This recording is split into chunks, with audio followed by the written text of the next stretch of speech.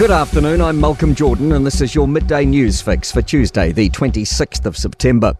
Labor's promising more than $1 billion in extra funding for Pharmac over the next 4 years if re-elected next month. Health reporter Danica McLean has more. Chris Hipkins has announced $181 million of funding a year from next year's budget so Pharmac can meet the ongoing cost of additional treatments. He's also announced an extra $50 million for new treatments, rising to $100 million per year from 2026.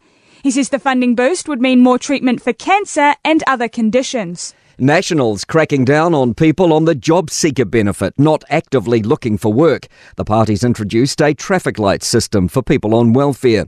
A green light is for people meeting all their obligations. An orange would be handed out for a first or second breach and would mean more monitoring or training. A red for 3 or more breaches would see someone's money managed by WINS and could mean mandatory community work for up to 3 months.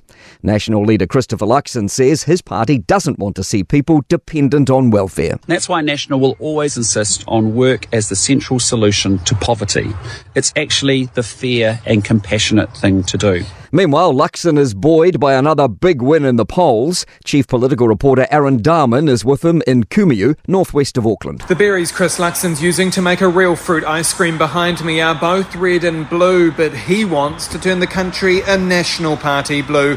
And although the strawberry fields aren't quite in season, last night's News Hub Read research poll shows power is ripe for Luxon's picking. The Nats are on 39.1%, Streets ahead of Labour on 26.5%.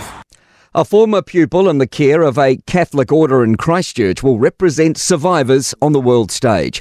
Daryl Smith will present the Abuse in Care Royal Commission of Inquiry's Stolen Lives, Marked Souls report at the Ending Clergy Abuse Summit in Rome next week.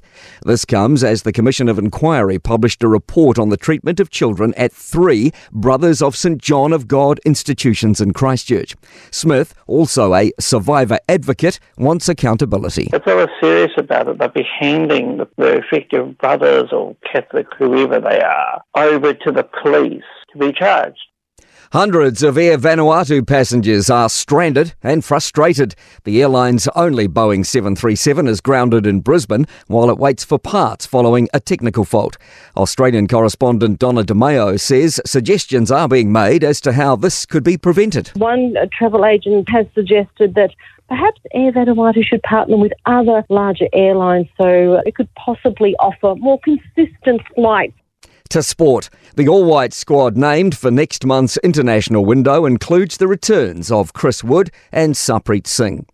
The fate of Wallabies coach Eddie Jones hinges on a post-Rugby World Cup external review as Rugby Australia grapples with the team's likely pool stage exit for the first time. The All Blacks believe they've been shown the standard to aspire to after South Africa and Ireland's Rugby World Cup pool match in Paris. And the NRL warns forward passes could still be missed by video technology, even if the bunker's given more power to rule on them.